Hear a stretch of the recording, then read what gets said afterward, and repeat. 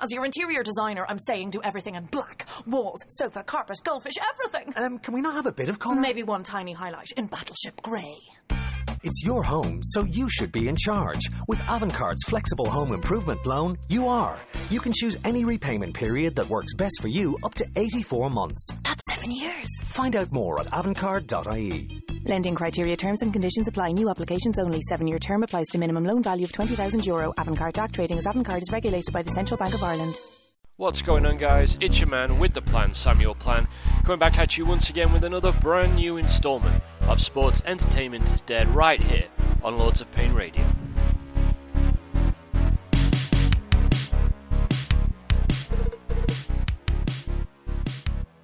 Welcome to the show, ladies and gents. I say it every week, I'll say it again this week. If you did miss last week's episode of SCID, you can still go catch it on demand. Just head over to Blog Talk Radio, lordsofpain.net, or wherever it is you may download your podcasts from, and it should be available for you to listen on demand. It was, of course, my performance art review of the top matches of WrestleMania 35, which, believe it or not, was only a couple of weeks ago, even though it feels like a lifetime ago. And hell, while you're at it, make sure you check out all of the other great episodes we have of all the various series of podcasts you can find exclusively here on LOP Radio. We have a show going out to you each and every single day of the week, and they're all very good. They deal with everything from New Japan, Ring of Honor, WWE, even AEW on our Saturday show, so make sure you check out all of that good stuff. On with this week's show then, and before we get cracking, a quick word about the future of Sports Entertainment is Dead is something that I wanted to have with you good folks listening at home, or at work, or wherever it is you may be. Maybe even you're listening on a commute. Regardless, I wanted to take a few seconds here and just talk to you very briefly about a little change that I'm making to Sports Entertainment is Dead. First of all, don't worry, the show's going absolutely nowhere for the foreseeable future. I have a blast doing SEID, and I want to carry on doing SEID. But for those of you who may listen to all the various shows here on Lords of Pain Radio, who specifically listen to our live post-pay-per-view podcast Aftershock, you'll know, of course, that I recently stepped down from permanent co-hosting duties on that Aftershock show alongside our good friend from Late Shift fame, Steve, primarily, briefly, because I'm doing a little bit of really real-life laundry. And one of the things that I'm trying to better do is not lose sight of the priorities I have in my really real life, while at the same time balancing the obligations that I've voluntarily taken on here at lordsofpain.net. As a result, I stepped down from Aftershock. Steve is going to carry on pumping those shows out after every single podcast, though. He does an absolutely brilliant job, so do make sure that you're still checking those podcasts out after every single WWE pay-per-view with Steve to break down all of the action in the immediate aftermath. I, however, won't be doing those shows anymore, and in the interest of continuing trying to strike that balance, I've decided to make a little bit of a format change here at Sports Entertainment is Dead as well. I've decided to take it from a 1-hour show, sometimes more, to around a 30-minute to 40-minute show instead. I want it to be quicker, punchier, faster on the draw, and I want to make it the best damn podcast going on LOPR and out there on the internet. Hell, why not have that ambition? I can only do that with your help, though, so if you do have any constructive criticism about the show, my hosting of it, any of the discussion points I might hit upon on the show, make sure you let them be known to me. You can hit me up on social media, via email, through the forum here at LOP, various means. And as is tradition, I will, of course, plug all of those means at the far end of this show. So it's a new look, Sports Entertainment is Dead. I hope a new feel, Sports Entertainment is Dead. But I hope it's going to be just as good, if not better, for being that little bit thriftier than it was previously. All right, well, that's enough of all that blathering on. Let's get to the real meat of this week's show, and there's a couple of things that I want to touch on, all surrounding the post-WrestleMania 35 landscape of the world, well, I was going to say the World Wrestling Federation, but it hasn't been that in many years. I've been watching a little bit too much New Gen recently, I guess. But the post-WrestleMania 35 landscape for WWE, specifically Monday Night Raw, because, of course, I am recording this show, as I so often do, on a Tuesday evening UK time, which means SmackDown Live hasn't yet gone out, and we can, of course, expect more changes to the landscape later on today as of recording on SmackDown Live. Now, instead, I want to focus on the Raw side of things. In a little while, I'm going to talk about my thoughts and feelings on Seth Rollins' future as the Universal Champion and the kind of title reign that I would hope to see from him. But before we get to that good stuff, we've, of course, be loath of me not to talk at least a little bit about the Superstar Shake-Up. It's one of the major events in WWE's calendar year, though frankly you wouldn't think it. And this year I find myself a little bit torn, I guess is the word that you should use, because I left WrestleMania 35, indeed I made no secret of saying as much on Aftershock, on the right side of the pond, even on this show last week. I left WrestleMania 35 week, including the post-WrestleMania TVs, feeling very much re-enthused with the product, refreshed with the product. I felt like it was a restrained, far more disciplined week of WWE programming that we had in the biggest week of their calendar year last year. And I was excited about what was going to happen in the coming months now that they'd got sort of full-time fever back on track and part-time fever had very much passed. And when I woke up and I read the Raw results, as I so often do, my heart kind of sank this week because it felt like we were immediately back to where we had been before WrestleMania 35. Any discipline out the window. We now have NXT Tag Team Champions drafted to Monday Night Raw while still being the NXT Tag Team Champions under one name in developmental, under another name on the main roster, the name of which is rather quite appalling, though I have to say I've not been quite as sucked into all the controversy of that as so many other people seem to have been on Twitter. Hey, it's one of those things. Lest we forget, Mankind was originally Mankind the Mauler, The Undertaker was originally Kane the Undertaker, and the list of terrible names in WWE lore is almost endless, so I wouldn't worry too much about it. It wouldn't shock me if the name reverted anytime soon. Alternatively, it wouldn't shock me if they start referring to them by their newly adopted individual names instead, or it wouldn't shock me if they stuck to it and we all stopped being bothered about it within a few weeks, because of course this is the same atmosphere that saw us all protesting the fact that Universal Championship was a red belt back in 2016, and now you just take it for granted, right? So I'm not too caught up on that, but nonetheless, it was the Viking experience, or the War Raiders, or whatever you may want to call them, and that controversy surrounding their name change as they were drafted to Raw this week, quite unexpectedly, I have to say, that to me represented a microcosm of why it was so spirit-shattering reading those Raw results this week after having had such a positive week last week, because it was a key example of the chaos that riddled WWE since the end of Royal Rumble to WrestleMania itself, where nothing seemed to make any sense. Rules were made up on the spot. 1 week of TV would operate in a different way to the week before, which would operate a different way to 2 weeks after the fact, and nothing really seemed to have any consequence as a result. How do you create a world in which events matter when events so seemingly don't matter at all? And that's something that I wanted to touch upon in the first 15 minutes of this week's show, or indeed the 10 minutes. We're racing along already. I'm liking this new energy. Because world building is something that I've spoken about on other shows in the past. I've spoken about it on Aftershock. I've spoken about it on the right side of the pond. I've even spoken about it on this show. I've written about it in my Just Business Sunday column, which you can, of course, catch every Sunday dropping on lordsofpain.net. Because world building is vitally important and an inherent part, indeed very much the primary part, I believe, of any process involved in storytelling. WWE, again, champion themselves as storytellers, and they are very much subjected to the same stresses that any storytelling platform is subjected to. Doesn't matter whether it's a film or a book. You've heard me espouse this line time and time again on this show, so I'm not going to go over old ground. This is, of course, Sports Entertainment is Dead. This is the show where we recognise WWE is first and foremost a fiction before it is anything else, and this is the show that is all based upon the idea that the brightest future, not the only possible future, but in my mind, the brightest future that awaits professional wrestling is one that leans into the fact that it's fictional, that leads into the fact that it's very much a storytelling platform, and that consciously adopts the practices that are adopted by other storytelling platforms. I'm thinking perhaps the most prominent example of this is the world of film, or indeed fantasy literature, where world building is so obviously a part of the process. You think about shows or books like Game of Thrones, even going as far back as something like Lord of the Rings, even going further back than that to something like The Once and Future King.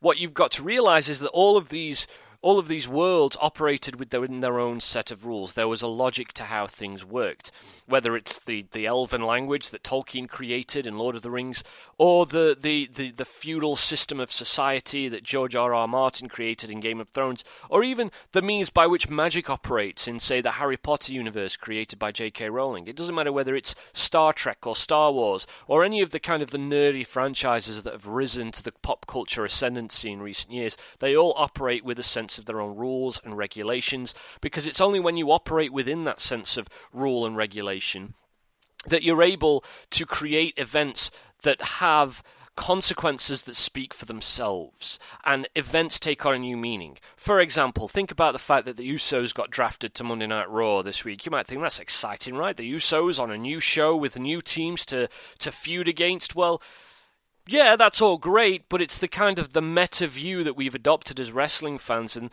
Sports Entertainment is Dead is all about taking us back to our roots as wrestling fans and thinking about the fiction. And you ask yourself, why would I be excited from the in-universe perspective about the Usos moving to Monday Night Raw when I've seen, you know, SmackDown superstars appear on Raw and Raw superstars appear on SmackDown and main roster superstars appear in NXT and NXT superstars appear on the main roster for months and months and months now? Why should I even be excited by the prospect of anybody moving any brand in a world where Kevin Owens went on sabbatical as a member of the Raw roster, came back as a member of the SmackDown Live roster, and there was no explanation in between as to why that happened? Or to what that means? Why should we care about who the next GM is or the commissioner is when we have absolutely no idea what their powers actually are, what role they actually play, especially in a world where matches are so seemingly randomly booked after the show itself starts?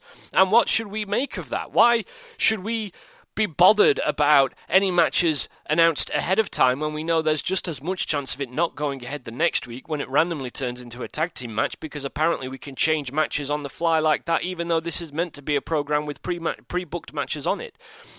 WWE suffers from a debilitating condition in which there is no world building. And that's why my heart was kind of lifted when I read recently about the idea of them bringing on a continuity editor. Because not only does that extend to the idea that WWE play fast and loose with continuity from one week to another, even down to something as simple as Johnny Gargano and Tommaso Ciampa turning up on the main roster as good guys who happily team together, while in NXT they're at each other's throats. Tommaso Ciampa is very much a bad guy, and Johnny Gargano undergoing a journey into the heart of his own darkness. Not only does it extend to that, I can only hope that a continuity editor becomes something of a showrunner, which is something of a godfather role that oversees the fictional universe, because every major shared universe franchise, which is what WWE is at its heart, is a shared universe franchise. Every single one that's been successful in pop culture has someone akin to a showrunner. Doesn't matter whether it's Vice or I forget their names now, the guys who are the preeminent writers on Game of Thrones. Doesn't matter whether it's Kevin Feige in the MCU. Even if it's something as simple as J.K. Rowling, who wrote all the Harry Potter books, there's usually somebody at the heart of one of these massively successful pop culture franchises. I don't know who does it, but I know that the Star Wars universe has one as well, who controls what's canon, what isn't canon, who controls what is allowed and what isn't allowed, who essentially owns what's referred to as the series Bible, which is the core set of rules by which the in-universe logic that you've created operates. And when you have one of those, what you find is that when the Usos get drafted to Monday Night Raw, if that takes place in a fictional universe where there are clear rules that are stuck to ardently throughout a prolonged period of time, then fans are able to immediately understand what the potential creative consequences are. It taps automatically much quicker into the storytelling, and indeed the storytelling becomes so much more easy, because that's bad grammar, so easier, because what you have is a situation where you go, okay, well, we want to do X with character Y, but that's prevented by rules A, B, and C in this series Bible we've created, so how do we get around that? And then the process of getting around that is likely to suggest to you part of the story in itself. Suddenly you have 2 weeks of television that you didn't have before, simply by answering the questions, providing the answers to the questions posed by the problems presented by the in-universe logic. And listen, you don't have to explain to the audience the role of a GM, what a GM can and can't do. You don't have to actively make that a part of what you present on television. You just have to know it. and for it to operate in the background. And gradually, as you develop that, continuity presents itself. You create a center of gravity around which your fiction operates. It's why it's so important. World building is a necessary aspect of any fictional enterprise. Doesn't matter whether you're writing a book, doesn't matter whether you're writing a screenplay, doesn't matter whether you're producing some epic shared universe on film. Because lest we forget, decades before the MCU was ever a thing, the WWF back in the 1980s was already creating a shared universe, was already operating in that sphere. The birth of sports entertainment, even though I believe it's dead now, brought about that notion. I mean, you could even go further back to pre-modernity with the territory system and talents like Ric Flair roving from territory to territory, and say that the continental wrestling scene in the United States was in and of itself a shared fictional universe. Because, sure, Ric Flair was operating in a territory for a certain period of time, then would move to another one, and in the meantime, as he's moving between all these territories as the NWA World Heavyweight Champion, and forgive me because my knowledge of pre-modern pro wrestling isn't great, so I might be getting this completely tits up, but pardon the language.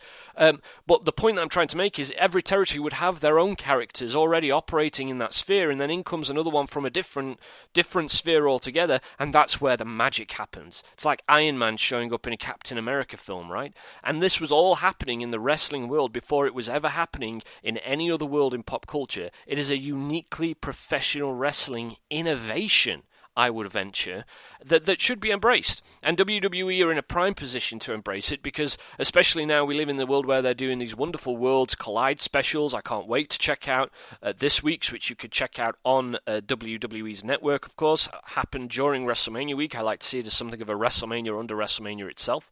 But suddenly even events like that take on new meaning, because, what do I care that Tyler Breeze is wrestling Roderick Strong, when for all I know Roderick Strong's going to turn up on 205 Live next week, while Tyler Breeze turns up on SmackDown Live, even though he's meant to be a Raw guy, right? When you fail to adopt that system of rule, you fail to create any kind of a sense of consequence or drama around simple things that could otherwise have a sense of drama about them. And then it's like sinking in quicksand. The more you try to get out, the deeper you'll sink. That's the situation WWE are in. I can only hope that the continuity editor that they're bringing on board is going to help begin the process of creating a center of gravity.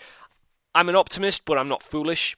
I know that it's unlikely this is ever going to happen in WWE, but I can still hope, right? And if it does happen, I think a lot of their problems when it comes to storytelling will almost solve themselves as the process, as the practice becomes more ingrained within them. One thing I would say, though, is that it cannot be Vince McMahon in that role, because we have seen how short his attention span is, and it seems more and more he is the issue at the heart of the ever-growing web of issues that currently plague WWE and its creative output. So for me, the real talking point coming out of this week's Raw wasn't so much the real disaster, wasn't so much the awful name they've given to the War Raiders, now the Viking Experience. It's the fact that there were 14 draft moves on Monday Night Raw, and I didn't really care about a single one of them.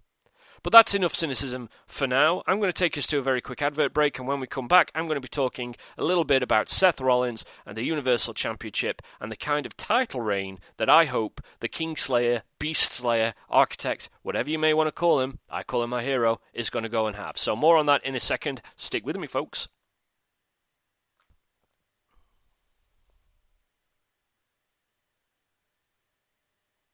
Welcome back to the show, guys. Thanks for sticking with me on this new feel Sports Entertainment is Dead. And remember, I want to hear your thoughts on how you think Sports Entertainment is Dead is doing as a show, on social media, through the forum, via email, through any of the means I'm going to plug at the end of this show, because I want to make this the best damn podcast going. I can only do that with your help. Okay, so we've talked a little bit about shared universe. We've talked a little bit about world building and how important it is and how it might begin to present resolutions to some of WWE's creative problems. One thing they have gotten right, though, in my mind, and you'll probably laugh because, of course, I would say this, is that Seth Rollins is now the Universal Champion. And I can't tell you how excited I am to see this, because right now, for the last few years, my investment in Seth Rollins has primarily been the journey that his character has been on, the arc that has very much inspired me to live my life in what I consider to be a better way, after having seen the journey that Seth has been on. It's been an inspiration to me both in terms of the fiction, but also seeing the performer go from strength to strength in real life as well and be as motivated as he is. It's a real inspiration to me, and I think that's kind of cool. However, now that that journey is sort of complete, we've seen the end of the beginning, as I've been calling it, of Seth Rollins' journey in WWE. Now we get to move on to the next chapter where he feels to me very much like if not the top guy, given the situation Roman Reigns continues to recover from. And that means that the inspiration has given way now to sheer excitement. I can't wait to see what Seth begins to do as Universal Champion once all the chaos of this shake-up and WrestleMania and everything has subsided. And hopefully next week, that's what we're going to see. We're going to see a little normalcy return. Maybe we'll see a little balance return. Maybe we'll get a clearer idea about the direction WWE are going to start going in, heading into Money in the Bank, their next pay-per-view in May. My head therefore turns to wondering who his first opponent or opponents is going to be for the Universal Championship, but more importantly, my head then turns to the kind of title reign that I hope Seth Rollins goes on to have, and this is something that's been playing on my mind a lot recently. If you follow me on social media, you'll know that I'm already well into doing, almost finished in fact, the research for my second book. It will be a sequel to my first book, which you can, by the way, still buy on Amazon. 101 WWE Matches to See Before You Die will lay out explicitly all what I believe are the benefits of seeing professional wrestling as performance art before you see it as anything else, and will hopefully further explain why it is I believe sports entertainment really is dead. So you can still go pick that up. But my second book is going to be a sequel to that, but it's going to be specifically focused on my favourite era in WWE history, which is the much maligned, unfairly maligned, and utterly misrepresented New Generation era. And one of the wonderful things about the New Generation era was that it was really a time in which the Challenger of the Month formula was utilised in very prominent fashion for their world champions.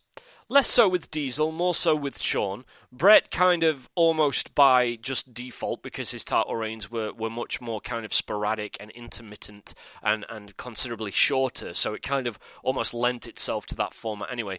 But Shawn's 96 world title run, I know that it's kind of looked on as a bit of a dismal failure in terms of the impact that it had on ratings and whatnot, and I know that people kind of sniff at the New Gen creatively anyway, but you'll hear me defend the New Gen to the ends of the earth. That's a show unto itself. Certainly I don't have the time anymore to do that right now, but Shawn's title reign in 96 is a great example of Challenger of the Month. During that title reign, he would feud with the likes of, obviously, Bret Hart, but he would have a caucus of matches with Diesel as well, British Bulldog, Vader, Sid, Mankind, and interspersed throughout all of that on TV, he had great matches with Hunter Hearst Helmsley, he had a title match against Goldust as well. The Challenger of the Month format was very much, as I said, in the ascendancy during that title reign. And the wonderful thing about that is not only does it lend itself to exactly what I was talking about at the first half of this show, which is that sense of shared universe, of everyone sharing a shared space, everyone vying for that World Championship position, that World Championship challenge, but for a performer like Seth, much like Shawn in 96, who benefits so greatly from being able to demonstrate what he can do in the ring against a whole variety of different characters and in-ring styles, it lends itself to a great deal of freshness and a sense of freshness. Because one thing I don't want to see from this title reign, and it's almost a case of genre, you know, and I mean, I'm not quite prepared to go to the extent of saying there are genres of title reign. I think that's a little bit too much of a strain, but you think about the different kinds of title reigns you could get. I think where AJ Styles kind of fell down was that, yes, you had a prolonged title reign, which I am generally more in favour of as a fan, but the issue there was that the stories that were told during that title reign were minimal in number and almost identical in tone. I mean, the Shinsuke Nakamura storyline went on for a very long time, followed by Samoa Joe storyline that went on for a very long time, followed by Daniel Bryan storyline that went on for a relatively long time, and they all focused on getting under the skin of AJ Styles as a champion, which is great because you get a sense of AJ Styles as a character there, but the issue was there wasn't much variety, and so you almost get into this position of the worst of both worlds, where you have a prolonged championship reign that feels stale, even though it's a great performer who's carrying the championship, and it's an established title reign, a strong sense of roster positioning, all of which goes to help the product, but that ultimately the stories just aren't that great, even though you've got this potential, and you think that if AJ Styles if they'd have gone down the route with AJ like they did, where he had that 1 month feud with Rusev. And maybe he had short feuds with Joe and Nakamura and Bryan, and more feuds with guys like Andrade and other talents on SmackDown Live, then they may have been onto a winner. You think about Seth's Intercontinental Championship reign last year, you've got an automatic blueprint right there, because a lot of Seth's reign as Intercontinental Champion did in fact remind me of Shawn's reign as World Champion in '96. People underestimate the breadth of opponents that Seth Rollins was able to defend the IC Championship against. He defended it against Dolph Ziggler, of course, but he defended it against The Miz, Finn Balor, Samoa Joe, Dean Ambrose. I'm not sure if he ever defended it against Drew McIntyre, but certainly Drew was a prominent opponent of his during that championship reign, but he also defended it against Mojo Rawley, Jinder Mahal, Elias as well. I mean, the list was quite extensive and in a whole variety of different kinds of matches, and that was what was wonderful. There's a reason why Seth was the only man not named Bret Hart to get the Intercontinental Championship back into the main event of a pay-per-view, and the only man to have ever done it without the kind of the beneficial circumstance of a major stadium show and a nationalistic core to the storyline he was telling, which is a singular and utterly, quite literally unprecedented achievement. That's the kind of title reign I want to see, and with the kind of new faces we've had on Raw, think about AJ Styles, but you also think, if, again, I'm recording this before SmackDown Live, so if Braun's still around, if Drew's still around, hell, if Corbin's still around, Lashley, you've got a whole lineup of stars. Andrade now is on Monday Night Raw, Finn, there's history there, Roman obviously lends itself well to the situation, even lower down the card, even if you wanted to randomly give Chad Gable a moment in the sun or Bobby Roode a moment in the sun, if they're still with the brand, of course. I mean, the list is almost endless, and that's the exciting aspect of this. Is yes, we'll hopefully get a prolonged championship title reign, but we'll get one with plenty of variety. And because Seth Rollins' character has been over such a unique and singular journey, it's so brilliantly primed to see how he would react to a whole wealth of different characters, how he would react to a Jinder Mahal who reached the pinnacle of the company and fell far from it afterwards, and has really kind of shown himself to not be able to carry that same motivation. Talk about the character, that same motivation that he had when he was champion in the way that Seth had, or how he might respond specifically to Finn Balor if they ever come back into contact. One notion that I love, the idea of is the meeting once again in the main event of SummerSlam over the Universal Championship, right where it all started, where Seth derailed Finn's career, especially if Finn's still the Intercontinental Champion and you get a champion versus champion level of importance. That I'm not going to advocate to see Seth as a double champion again, but one of the forgotten arts is being able to take a match to what is ostensibly, a situation where nobody wins, but to do it in a dramatic and effective way. I think that can still be done. I think Finn and Seth are two performers and two characters who, by the way, every time they meet, they have a ferocious competitiveness with one another. But of course, we've seen The Miz return to Monday Night Raw as well, and how poetic would it be to see The Miz challenge Seth Rollins for the Universal Championship to take the next step in his career in the way that Seth challenged The Miz for the Intercontinental Championship to reignite his own career last year. So there's a story there as well. I think the most intriguing prospect to me, though, is a match that I have said is genuinely, to my mind, the true dream match, to use that in inverted commas, of this generation, which is Seth Rollins versus AJ Styles. And I know that there's been a lot of talk, in particular the recent past, about Shawn Michaels. There was all that bump about whether AJ would wrestle him at a Royal Rumble. I think after November last year, it's pretty clear we're not going to see Shawn wrestle again, and I think it's pretty clear we shouldn't see Shawn wrestle again. And there's always been that comparison, isn't it? Everyone rushes to that comparison. He's the Shawn Michaels, he's the next Shawn, he's the Shawn of this generation. People have said it about Seth, people have said it about AJ. I've always compared Seth more to Randy Savage than Shawn, but if you did want to compare him to Shawn, then I've always said this. People forget that AJ Styles is actually a member of the outgoing generation, not the incoming one, or the current one, in that he's the same age as Cena, and he was very much of that class. Yes, he's fresh in WWE, but in the narrative of professional wrestling, he's of Cena's generation. He can still go, I'm not saying he can't, and he still has a place on the roster, I'm not saying he hasn't.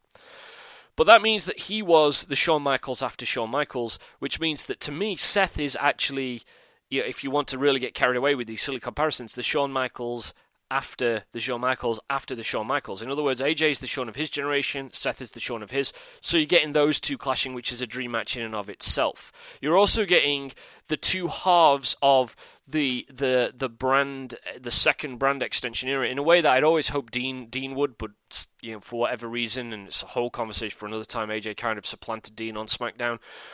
And I've always said that while Seth was busy burning down the kingdom of Triple H and Stephanie on Monday Night Raw, AJ Styles was busy building the house of SmackDown Live. So you have those two those two narratives playing parallel to one another, but moving in opposite directions. One burning something down, the other building it up.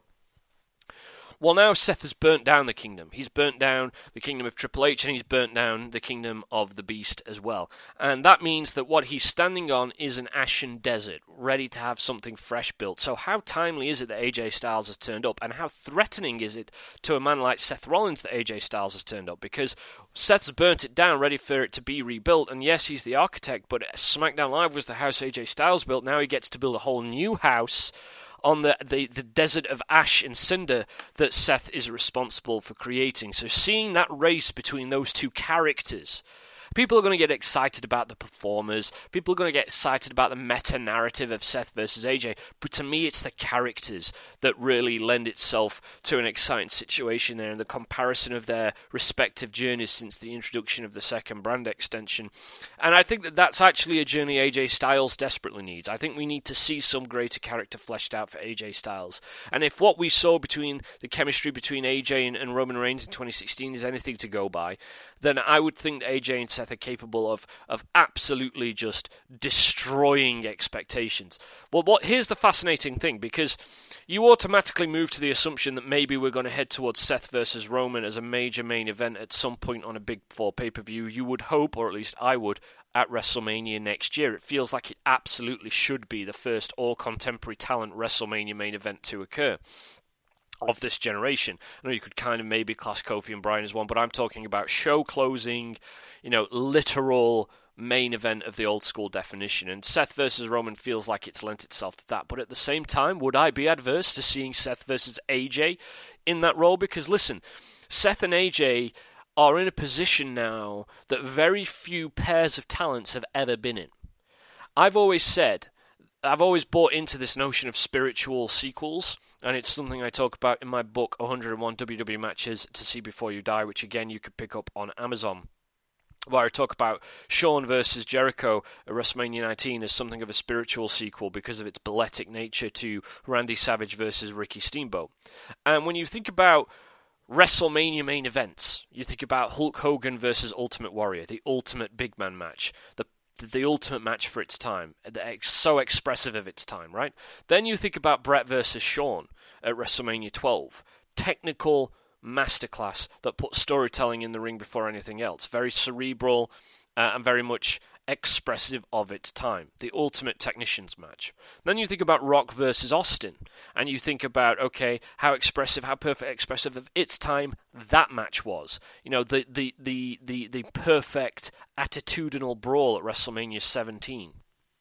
And while it kind of, the theory kind of loses itself a little bit as you progress beyond that point, nonetheless, the fact is there's a legacy there that you could easily see Seth versus AJ fitting into, because isn't that match perfectly expressive of its time as well? Isn't that the ultimate uber athlete match?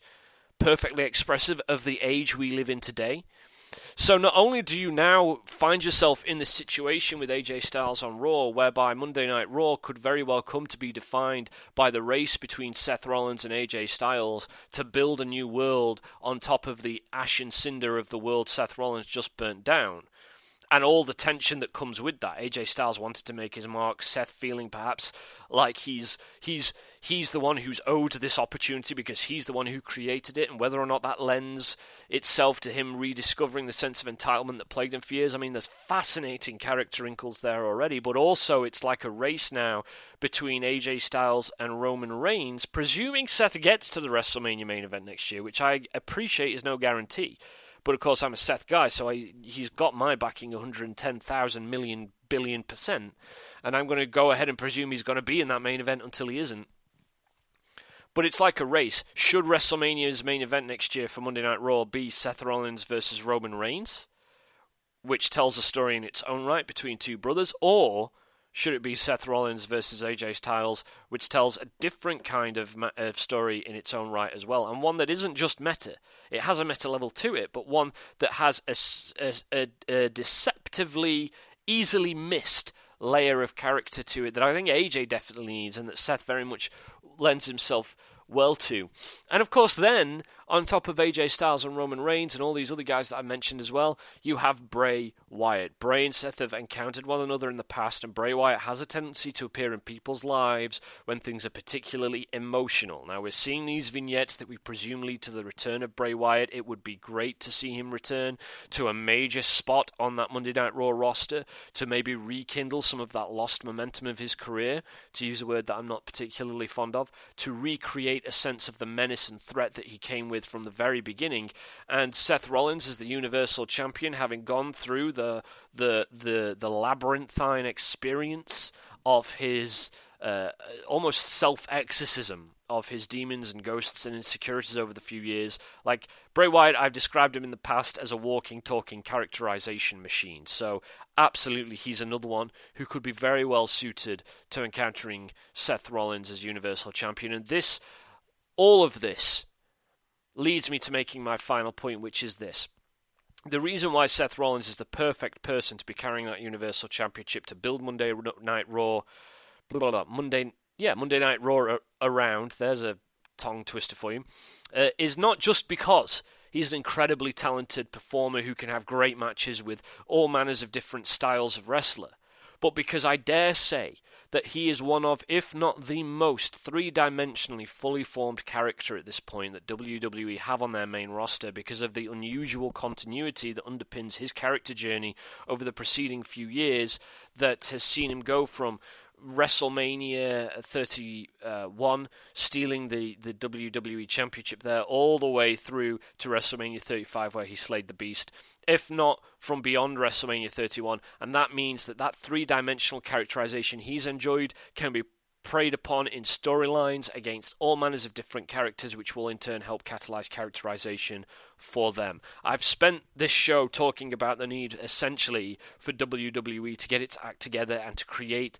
some semblance of synergy with its fiction. That's all we need. Seth Rollins as Universal Champion on Monday Night Raw, and the introduction of a continuity editor backstage, if that does happen, are both very positive moves, in spite of the spirit-shattering return to chaotic form we saw this week, that could indicate WWE might be on the verge of potentially, I'm very deliberately hedging my bets here, but potentially maybe beginning the process of getting over something of a hump over recent years. We can only see. I think the product is in good hands from the performance perspective, and I think Monday Night Raw, immediately, just even before SmackDown Live is aired, already has a bright future with the additions of AJ Styles, with the addition of Miz, with the addition of the Usos and more besides. I'm looking forward now to just seeing a little normality return to the product and where we head coming out of all the madness of WrestleMania season. Let's hope things do settle down just a little bit. Okay, with all that said, like I said, I'm going to keep these shows nice and short and fast-paced now, so I hope you've enjoyed it. If you've got any thoughts on either of the topics that I've discussed this week, or if you've got thoughts about this new format, or any constructive criticism to lend, do please make it known to me. You can do so through a whole variety of means. The best and most effective way is, of course, through social media, so do find me on Twitter at LOPPlan, or on Facebook by looking up Samuel Plan, and I will happily engage with you in conversation there. I would prefer you to find me on LOP's forums. Sign up to LOP's forums. It's free. There's no obligations or anything like that. It's a great community in the IWC to be a part of. There's threads about everything from wrestling to movies to music and everything in between. And there's a columns forum there where I would love to see you guys listening to this show try your hand at writing columns of your own, because you could end up writing for lordsofpain.net, and we're always on the lookout for new blood, new talent, new people to share their ideas in column format. And if you're worried about not being that great, don't worry, because the whole beauty of our system is that not only do you have complete creative freedom in a way you won't find on any other wrestling site, but so too do we have a great community of experienced writers ready and willing to provide you the constructive criticism you need to get better, just like they did for me way back when. So do sign up to LOP Forums. You can find me there, message me there, interact with me there, as well as all the other good folks that you read every week and listen to every week here on lordsofpain.net.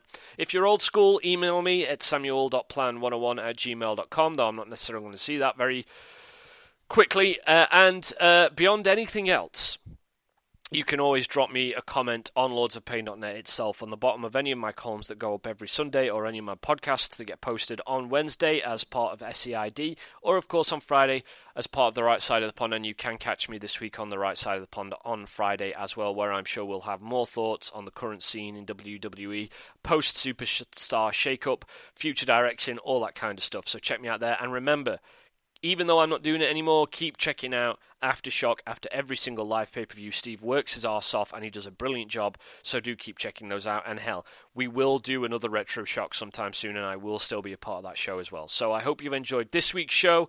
I will, of course, see you the same time next week on this new format, SEID, and until then, stay safe, folks. Thanks for listening.